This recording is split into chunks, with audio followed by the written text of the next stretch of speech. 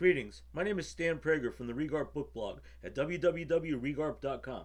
Today's podcast features my review of The Steppe and the Sea, Pearls in the Mongol Empire by Thomas T. Olson. In the aftermath of a clash in Turkestan in 1221, a woman held captive by Mongol soldiers admitted she had swallowed her pearls to safeguard them. She was immediately executed and eviscerated.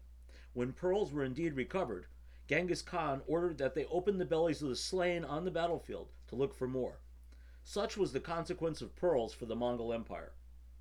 As this review goes to press on May 12, 2021, the value of a single Bitcoin is about 56,000 US dollars, dwarfing the price for an ounce of gold at a mere $1,830, an astonishing number for a popular cyber currency that few even accept for payment.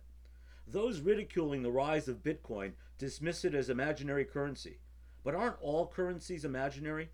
The paper a dollar is printed on certainly is not worth much, but it can be exchanged for a buck because the United States government says so, subject to inflation, of course. All else rises and falls on a market that declares a value, which varies from day to day. Then why, you might ask, in the rational world of the 21st century, are functionally worthless shiny objects like gold and diamonds for non-industrial applications worth anything at all? It's a good question, but hardly a new one.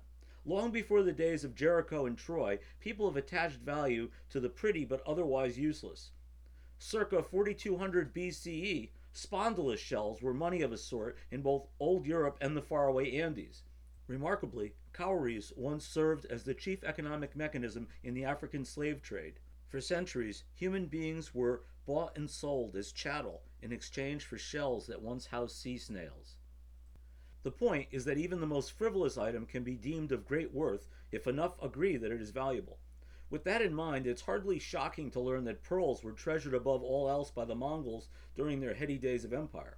It may nevertheless seem surprising that this phenomenon would be worthy of a book-length treatment, but acclaimed educator, author, and historian Thomas T. Olson makes a convincing case that it does in his final book prior to his passing in 2019, The Steppe and the Sea, Pearls in the Mongol Empire, which will likely remain the definitive work on this subject for some time to come. The oversized footprint of the Mongols and their significance to global human history has been vast, if too often underemphasized, a casualty of the Eurocentric focus on so-called Western civilization. Originally nomads that roamed the steppe, by the 13th and 14th centuries, the transcontinental Mongol Empire formed the largest contiguous land empire in history, stretching from Eastern Europe to the Sea of Japan, encompassing parts or all of China, Southeast Asia, the Iranian Plateau, and the Indian subcontinent. Ruthlessly effective warriors, numerous kingdoms tumbled before the fierce onslaughts that marked their famously brutal trails of conquest.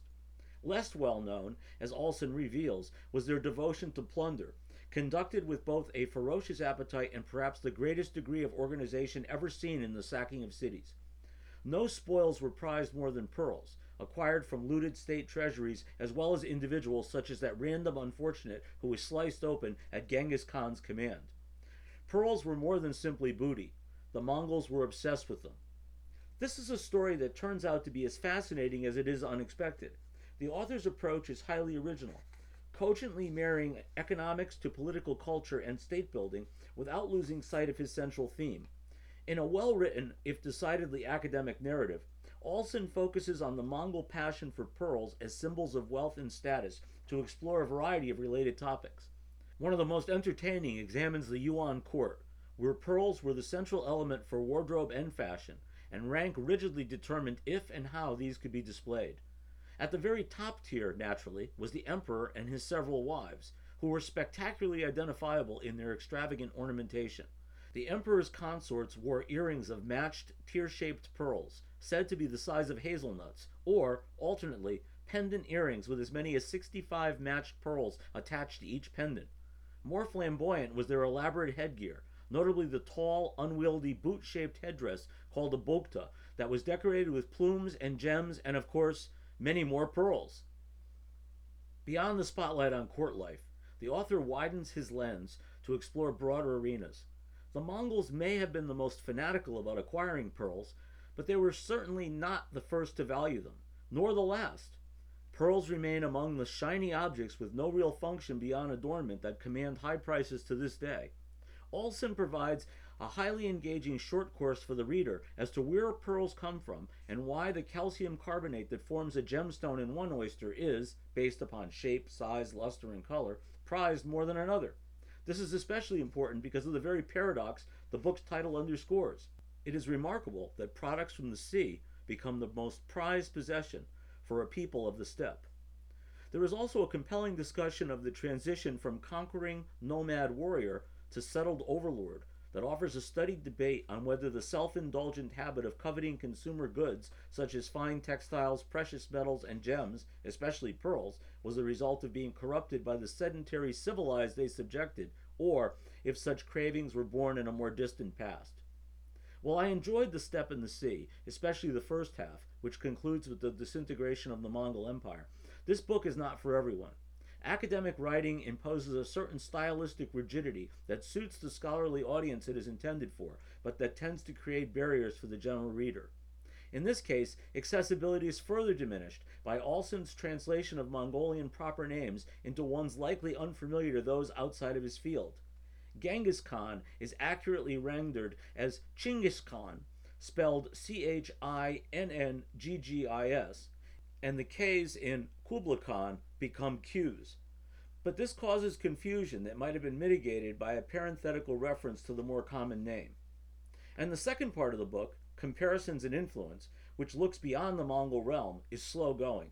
It seemed like a better tactic might have been to incorporate much of it into the previous narrative, strengthening connections and contrast while improving readability. On the plus side, sound historical maps are included that proved a critical reference throughout the read.